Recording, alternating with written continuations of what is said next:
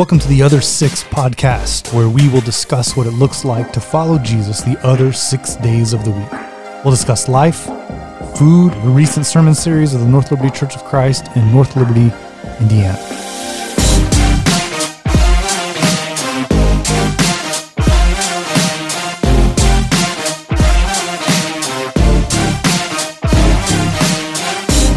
My name is Ben Webb. I'm a Connections pastor here, and with me I have Patrick Andrews. Hello. And Preston Stanley. Hello, hello. And so tell me about a new barbecue place, guys. Oh, yeah, there's this new place that just opened up in Mishawaka called Mission Barbecue, not a sponsor, but we had it for lunch today, the staff did. It's fine. Ringing endorsement. Patrick, do you have anything more to say about that? As not a meat connoisseur, I thought it was delicious. I had the chicken sandwich. I didn't have the full meat platter. The sausage I did steal off of Chris's plate was good. But I didn't have like your staples that you would get at a smoke place. My staple is pulled pork. When I go to a barbecue place, that's the one that if they get good pulled pork, it's a good place. I know that's not like, it's not brisket, which is normally like what people would turn to. That's what I go to, yeah. For me, it's pulled pork. I love pulled pork. I will say Mission has pretty good pulled pork, especially with the that North Carolina vinegar sauce. It's good. But my big thing about Mission was I wasn't excited about any of their barbecue sauces. Like they had 6 on the table, and I tried all of them. I kept looking for one that I was like, oh man, that's good. None of them really were exciting to me. In fact, I would have rather just eaten my whole meal without any barbecue sauces, except for that vinegar sauce was good on the pork. But other than that, I kind of just wanted it dry, which when you get dry barbecue, like that's fine, but it's not what I'm looking for when I go to a barbecue place. I thought it was fantastic. I'm from the South. I'm used to barbecue food and especially smoked meats. I like that. And so I'm excited that they exist because now there's a more common option and frequent option. There's some other places in town that are really good, but it doesn't seem like they have the consistent hours. They're kind of all over the place, and they don't always hit on my schedule. And so to have a place that's available is a win for me, but I don't know that I would go there unless I was just really needing some barbecue and they were the only place open at the time. Well, from Texas, you're more used to more of a drier barbecue anyways. Sometimes, yeah, you don't want it to be dry. Not dry meat, but like their dry rub is the southern barbecue. Typically speaking, like in Texas, if you're having a steak or if you're having any kind of anything you're having off of a grill or whatever else, if you're putting sauce on the meat, it's because whoever cooked the meat screwed it up. Yeah. And so I today when we sat down, I got brisket, I got their jalapeno cheddar sausage, and I got their smoked turkey. And they all had a decent flavor, and I tried them all individually without any sauce before I started adding sauce to them. And the sausage was by far the best of the 3 things that I got. The coleslaw was fantastic. Macaroni and cheese was really good. There was some interesting things about the macaroni and cheese. Yeah, really good sides. It was really good. And the cornbread was great. And their sweet tea was actually sweet. That's important to me because that's not something that Northerners tend to do real well. So their sweet tea was good. Sweet tea was great. But again, I don't know that I would go back there. I would like to try the chicken, though. You said you had that on the sandwich? Yeah, the chicken sandwich was really good. I put the smoky mesquite barbecue sauce that they had on there, and that it really was good. Okay. Yeah, so normally when we do staff meetings, we go to Chick-fil-A and get chicken sandwiches, but we really wanted to branch out today, so Patrick went and got a chicken sandwich. And that's not the first time that we've branched out and then all got chicken sandwiches. Yeah. We've done that before as well. Yeah. As well.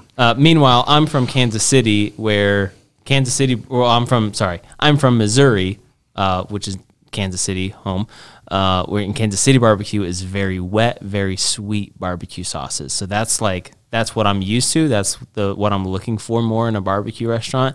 And then even then you've got St. Louis barbecue is a whole new thing, but it's also a very wet barbecue sauce or barbecue style, a little bit more of a spicier barbecue style versus Kansas City, but both of them really sauce heavy, sauce dependent.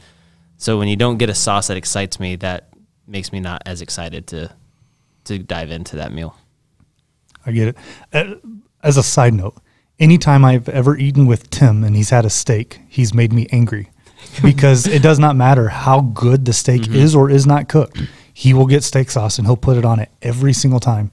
And it makes my skin crawl watching it, because a good, like very literally, I've worked in steakhouses and like I waited tables in Joplin, Missouri at a steakhouse, and the people who would ask for steak sauce, I would like roll my eyes at them. And so anybody listening to this, give Tim a hard time about his steak sauces. But if you put steak sauce on your steak, that's fine. It's not a big deal. I mean, it's not the what end of about the world, but ketchup on your steak? Okay, all right, get out of here. All right. Hey guys, this episode of our The Other Six podcast is sponsored or supported today by Church Encouragement Services. They're one of the missions that we support here at North Liberty Church of Christ.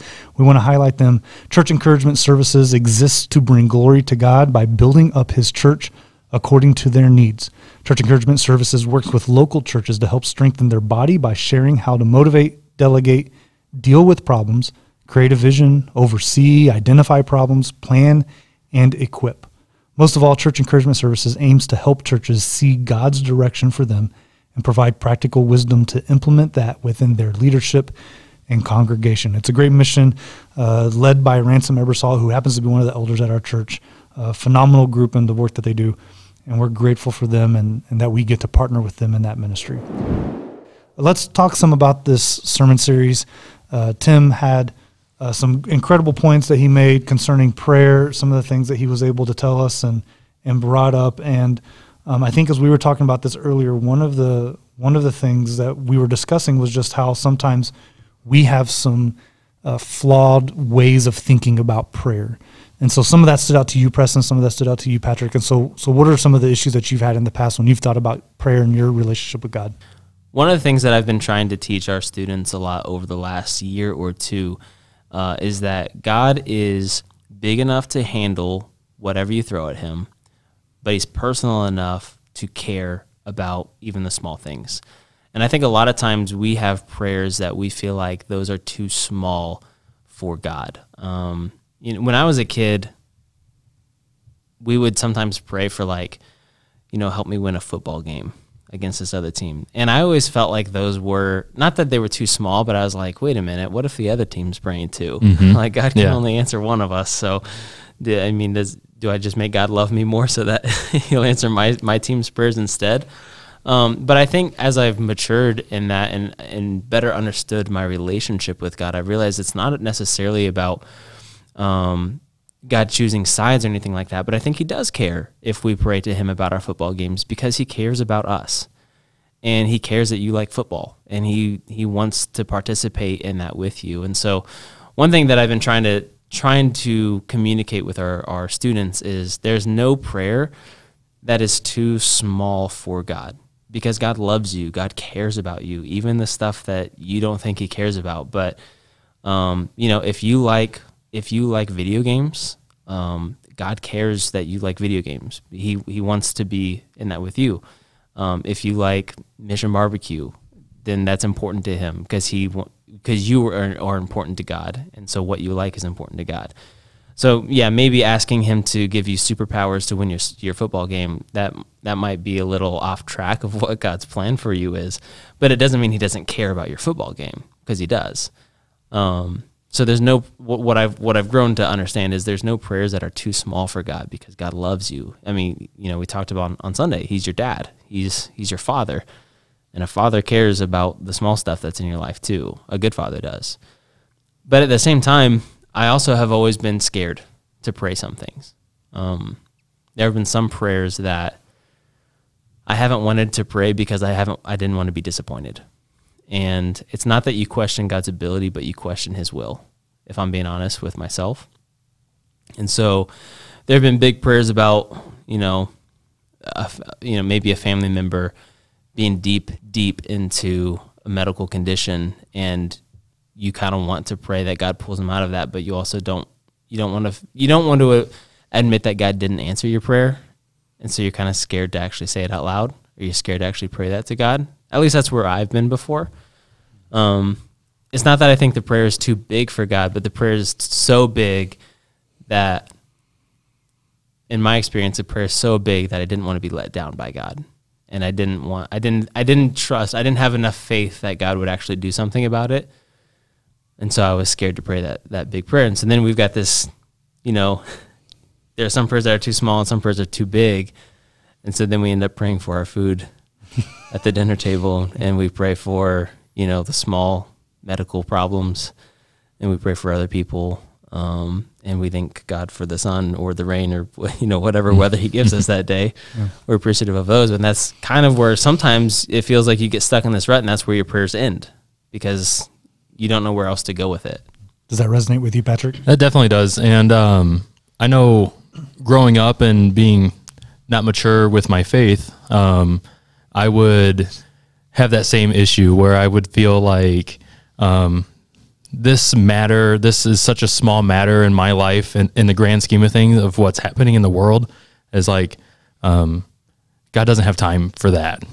And like I've grown even just in this last couple of years, that like Preston said, there is nothing too small to pray for, and to bring it to God, no matter the situation. One of my favorite verses about prayer is Nehemiah 1:4, where he's in the presence of a king and he's disturbed about his heritage and where his people came from. And in that verse, he says that he took a second to pray before asking the king permission to go help and rebuild Judah.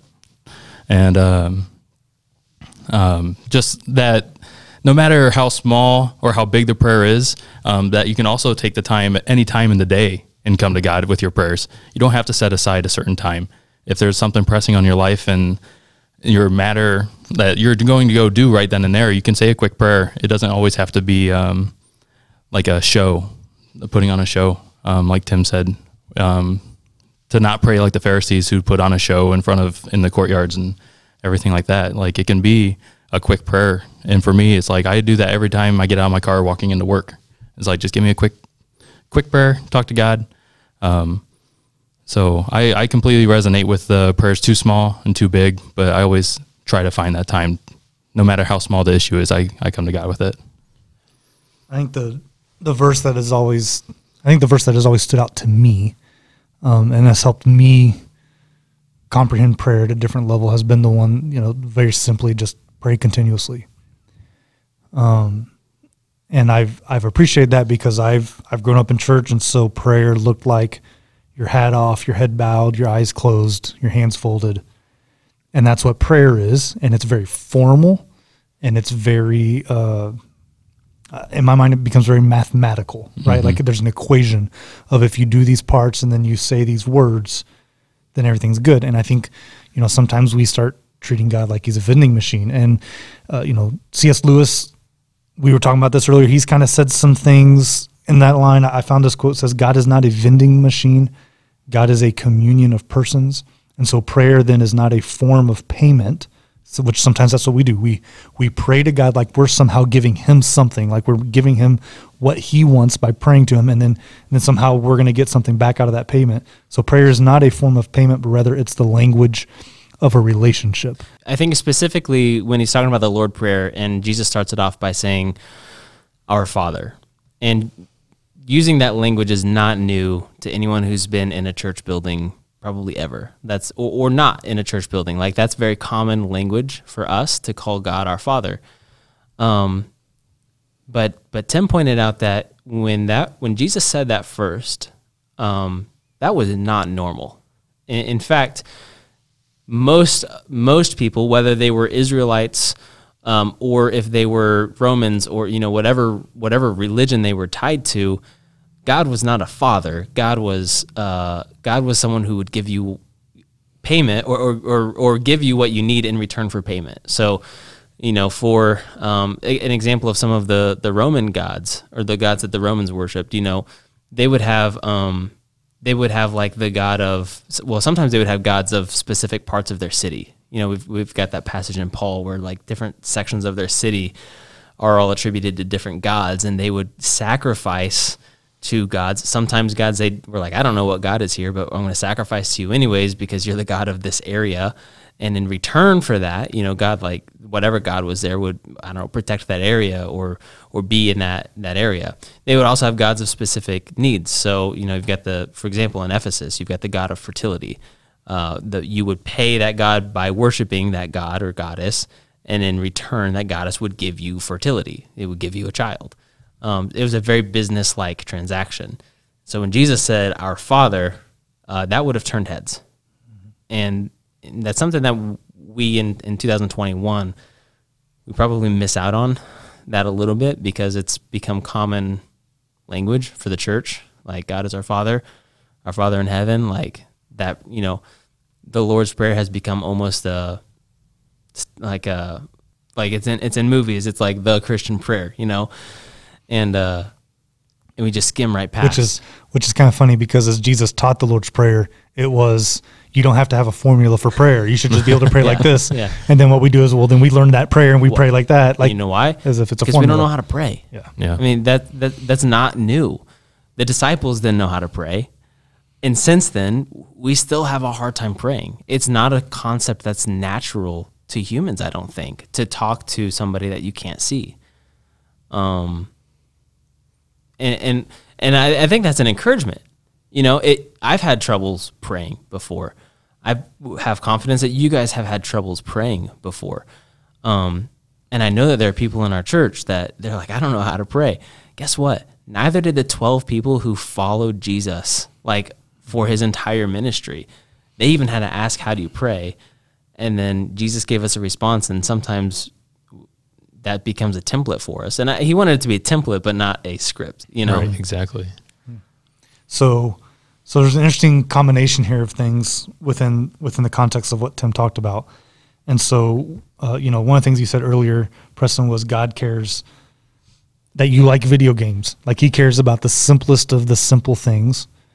And he also cares about the big things in your life, the big, heavy things that you carry.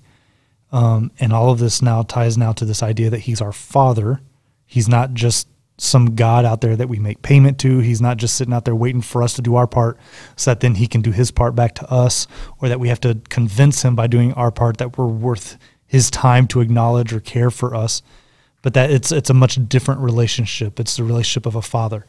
And while that was very maybe difficult for the first century followers of Jesus to hear, because that was so countercultural to what they'd experienced and even generational, what had been handed down to them about how you talk with God. While that was a foreign concept to them, the idea of being God our Father is not a foreign concept so much to us. I think we're more comfortable with that within our culture and our context. However, we do live in a world where the word Father isn't always a positive word. It's not always a good experience. And so how do you think we then press into this space where we see God as Father, even though for us there may be some hangups that we're bringing along the line? Yeah, definitely. I can relate to that.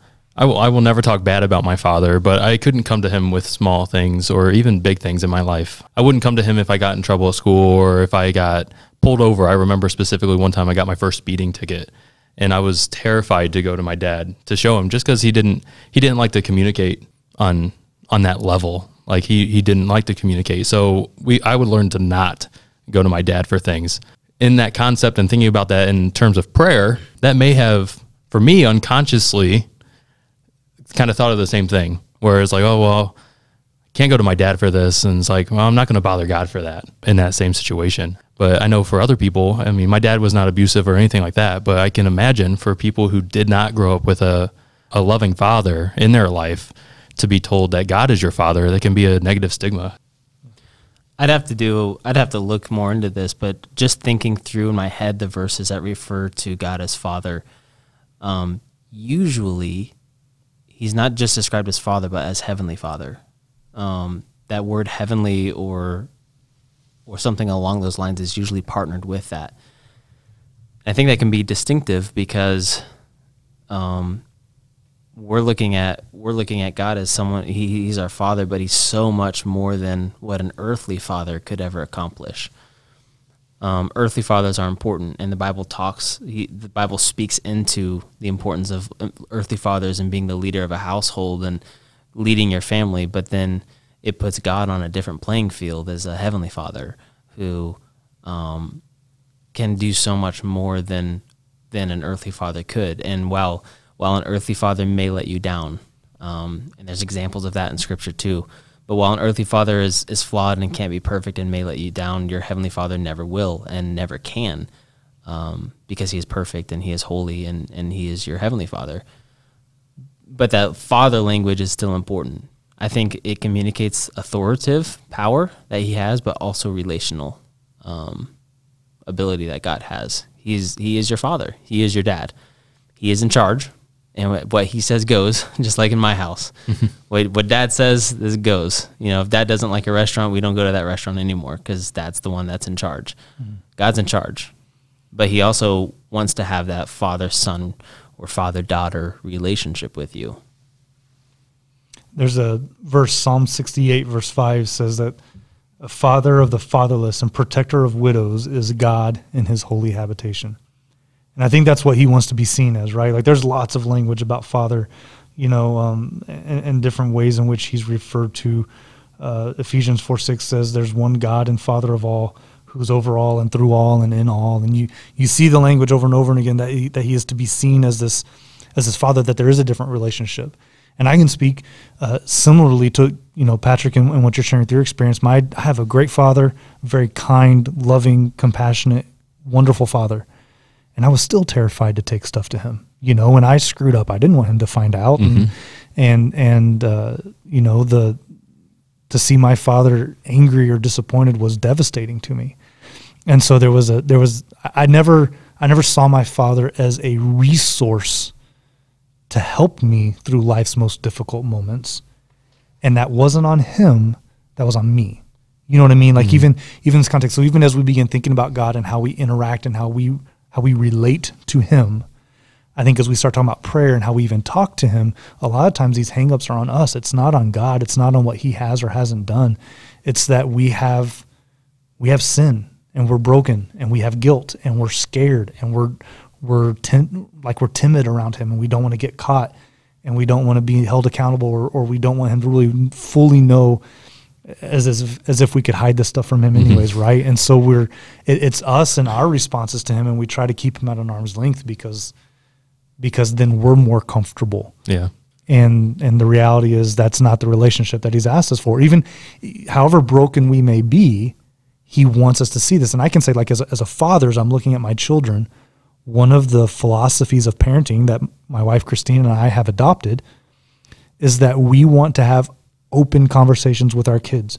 We want to talk about things that are uncomfortable. We talk about things that we know other parents don't want to talk about with their kids. Yeah. We'll talk about with our kids, sometimes maybe even at an age a little prematurely for what they should be having those conversations.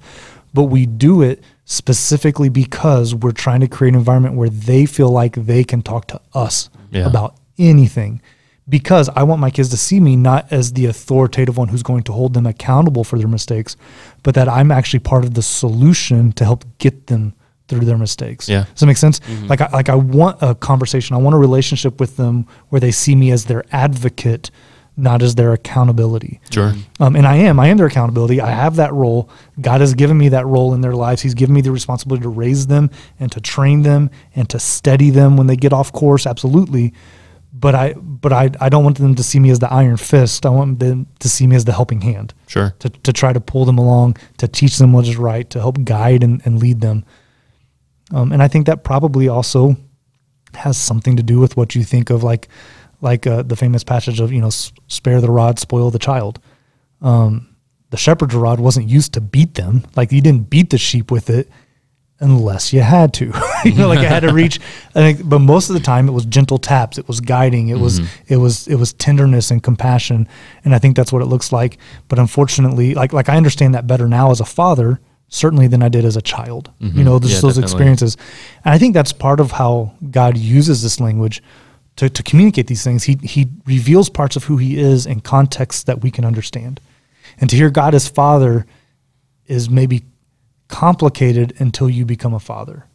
Those changes in relationships, those mixtures that happen give us new perspectives to comprehend those details about God. Yeah, definitely. It is our natural instinct to want to hide. I think of Adam and Eve, who, I mean, God quite literally was their father. They didn't have human fathers. They were the OG, and when they sinned, they had the same reaction. They didn't feel like they could take that to God, and so they hid. Even though I think that they probably knew that they couldn't hide very well from God. I mean, he created them, and they knew that. So hiding from him was pretty pointless. But they tried, because it's hard to, and I think that's a compliment to the love that God shows us, because we are so dependent on that love from God that the thought of messing that up is so hard. And I think that is true in an earthly sense too. You were saying you didn't want to disappoint your dad, Ben. You didn't want to anger your dad, because your dad was very loving and kind, and you looked up to him, and the thought of him being disappointed in you was enough to make you scared to talk to him about that.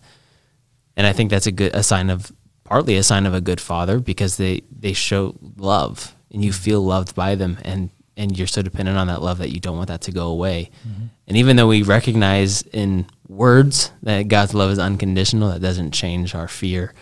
Sometimes I think that we're going to mess that up somehow. Yeah, you're right. There's a quote that real prayer doesn't come through gritting teeth, but falling in love. And one of the biggest keys that I've found in understanding God in this personal way is, again, all these other relationships I've had. I've understood God as Father more as I've become a father, and I found that reaching my kids hasn't come by gritting my teeth and forcing them into what I think is right or obedience. It's in that falling in love with them, right? And I found a wife not by forcing her to have to love me back or have that relationship, but in falling in love with her and allowing her to fall in love with me. And I think that we have to think of this relationship with God again, that you'll find it easier to talk with him as you fall more in love with him. So long as you keep him at an arm's length, or you keep him out as this set of rules or these standards, or you see him as the obedience taskmaster, then you're going to have a hard time talking to someone like that, because why would you want to talk to someone who's like that, right? Like, that's just practically speaking, those aren't people you're going to want to go engage in conversations with more. Those are people that you're going to hold at an arm's length because they make you feel unsafe. They make you feel vulnerable. They make you feel hurt. And I think that gritting teeth is a good picture, because, especially an important one, because we are so good at training kids from a very young age. We don't do it on purpose, but we talk about prayer as if it's a chore. Mm-hmm. You do the dishes, you do your laundry, and you say your nightly prayers. Well, yeah, and growing up in like youth group, at the end of every lesson, well, what can we do about this that can help us grow closer to God? Well, we can pray more and read our Bibles. Yeah, we can read our Bible, we can pray more, we can keep going to church as much as we possibly can. Those are the answers, because again, those are mathematical equations, things we can just check off. Right. And so, that's what we're unconsciously or not on purpose, we're trained to that from a very young age, that prayer is a chore. Prayer is the way that you get closer to God. And I agree, prayer can grow your relationship with God, but prayer not out of love, prayer just to check a box. I've noticed myself in this realm before, praying before dinner. Like, our family prays before every meal. The other day, Caleb, who is living with us, Caleb said something along the lines of, I don't remember it exactly, but something along the lines of, I'm trying to figure out which prayer is the shortest. And I was like, what do you mean by that? He's like, yeah, like, which prayer is the short? Like, when you thank God for the food, which prayer is shorter? Like, what that tells me is my prayers are pretty structured. When I pray for dinner, which I'm usually the one who prays for our dinner, I not on purpose, but I've gotten into a routine of, I do A, B, C, D, let's eat. Mm-hmm. I thank God for whatever has happened that day. I thank God for what's going on the next day. I request maybe something from God that's going on in my world right then. I thank God for the food that's in front of us. I ask him to bless it to the nourishment of our bodies. Amen. Let's dig in. And it's become very structured. And that's not what prayer was designed to be. It's not through gritting teeth. It's not before we can eat, we have to pray. That's maybe something good to teach your kids, that you thank God before your meals, but it's not a checkbox. Yeah.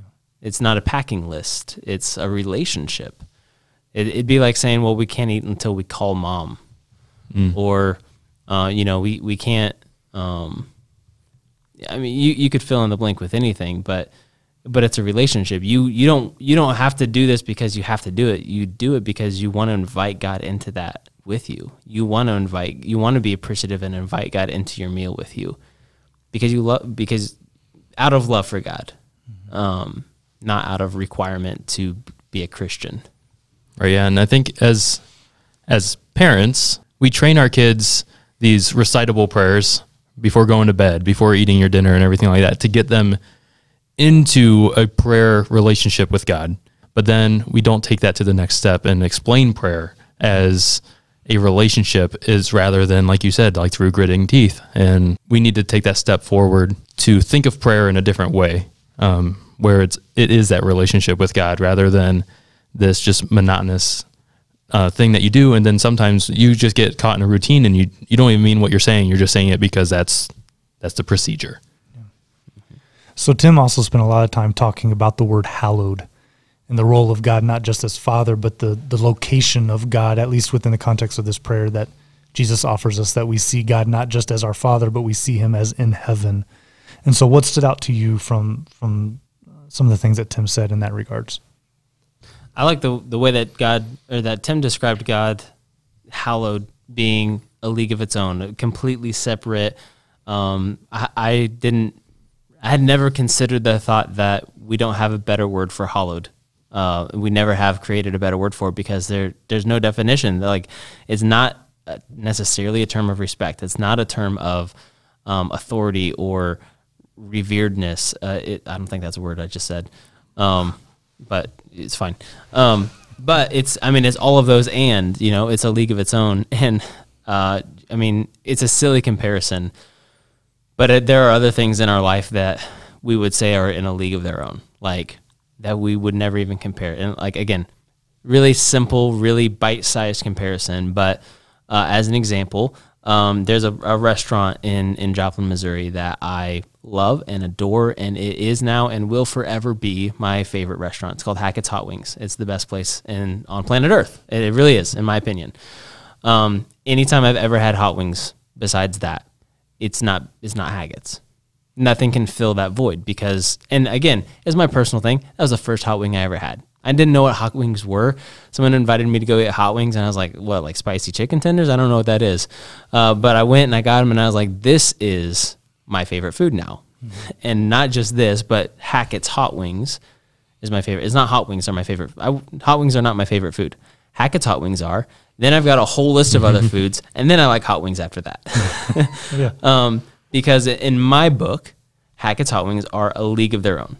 They're different. They are the best. Nothing can compare. You can say, like, oh, I went to B-Dubs. It's like, oh, come on. B-Dubs, really? Like, okay, fine. Like, they got a good flavor, maybe, kind of like some days. But I grew up going to Hackett's. When I go to B-Dubs, I get their burgers. Yeah, right. Yeah. And again, that's a really bite-sized, really simple thing that comes to my mind.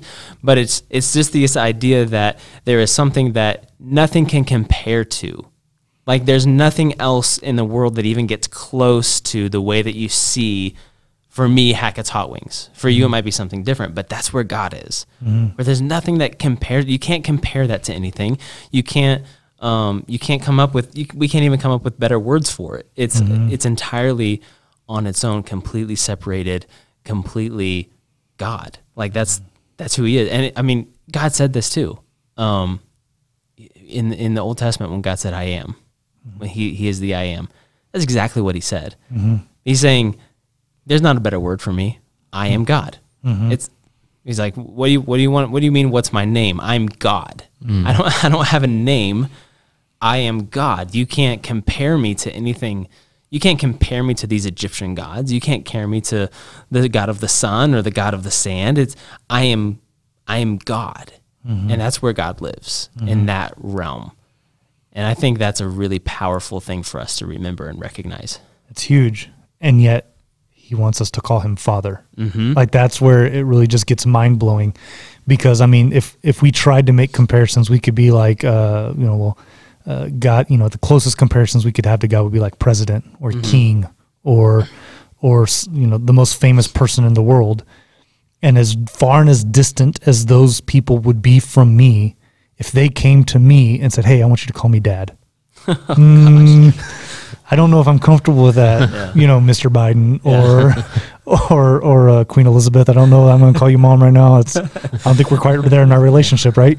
And yet God, who is in a league of his own, completely separate from what these earthly categories that we can create in our own mind,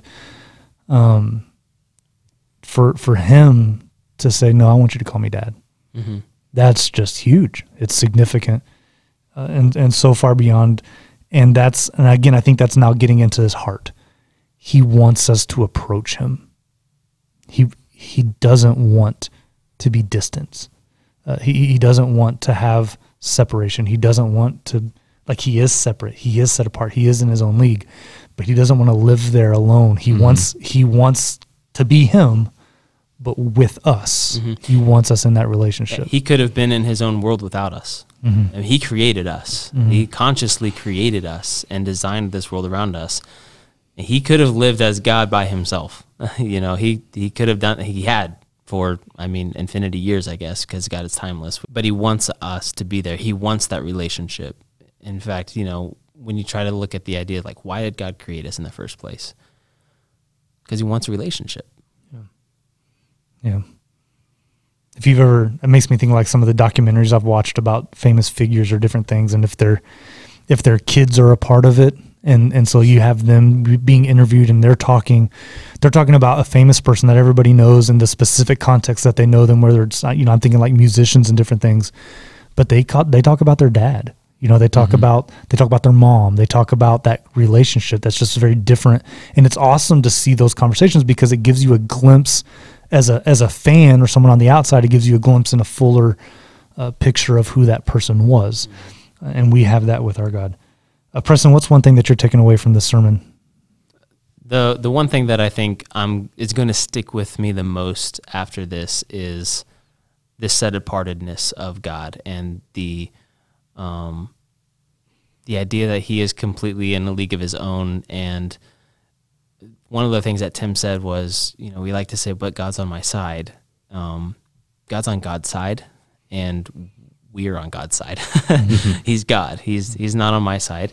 He is for me, but that doesn't mean that he is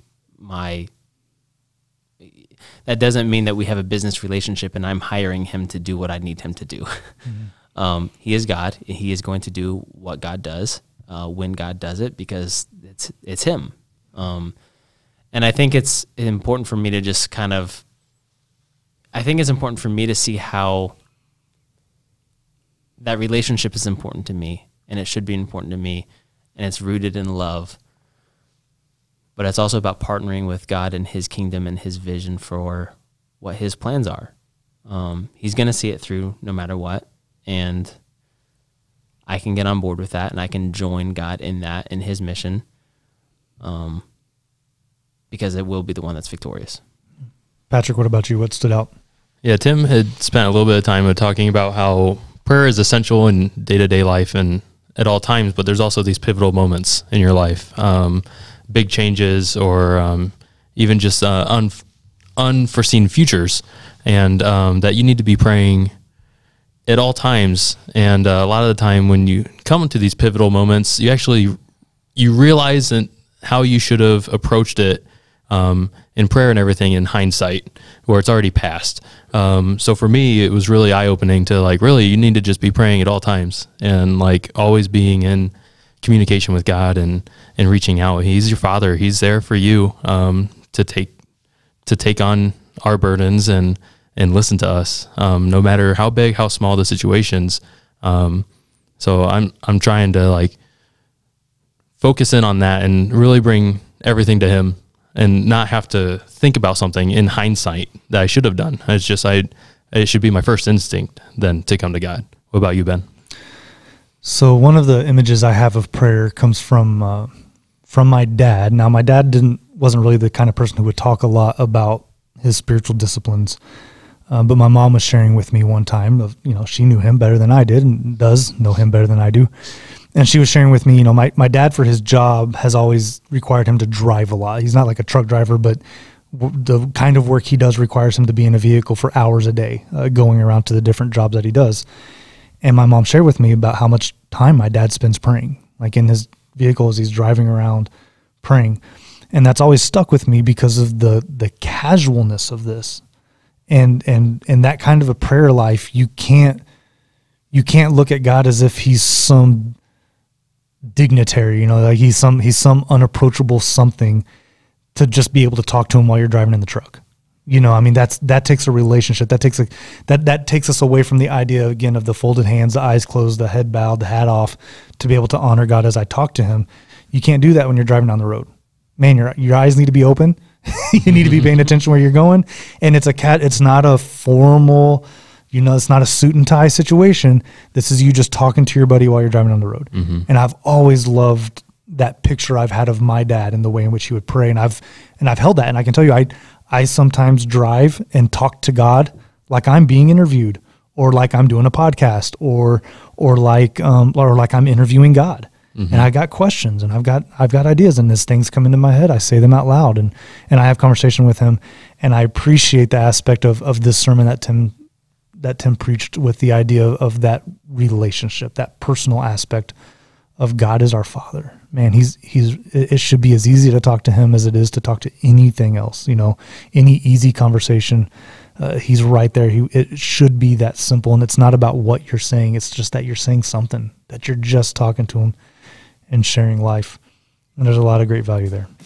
We want to thank you for joining us here on our episode of The Other Six, as we look at the other 6 days of the week and how we can best follow God, not just in listening on Sunday morning, but how that can actually invest and be a part of our lives daily. And I want to thank Preston and Patrick for joining me today and having these conversations, opening up a little pieces of their life and being vulnerable and sharing some of their stories. So thanks for listening. As always, if you've got some input or some questions or ways in which you want to keep this discussion going, please reach out. Go to our website, northliberty.cc. At the top of every single page on our website, you will find a little tab that says Connect with Us. Click on that and follow the steps necessary to begin those conversations with us. We'd love to hear from you, and we'd love to involve you in this conversation. Thanks for joining us, and we'll see you Sunday.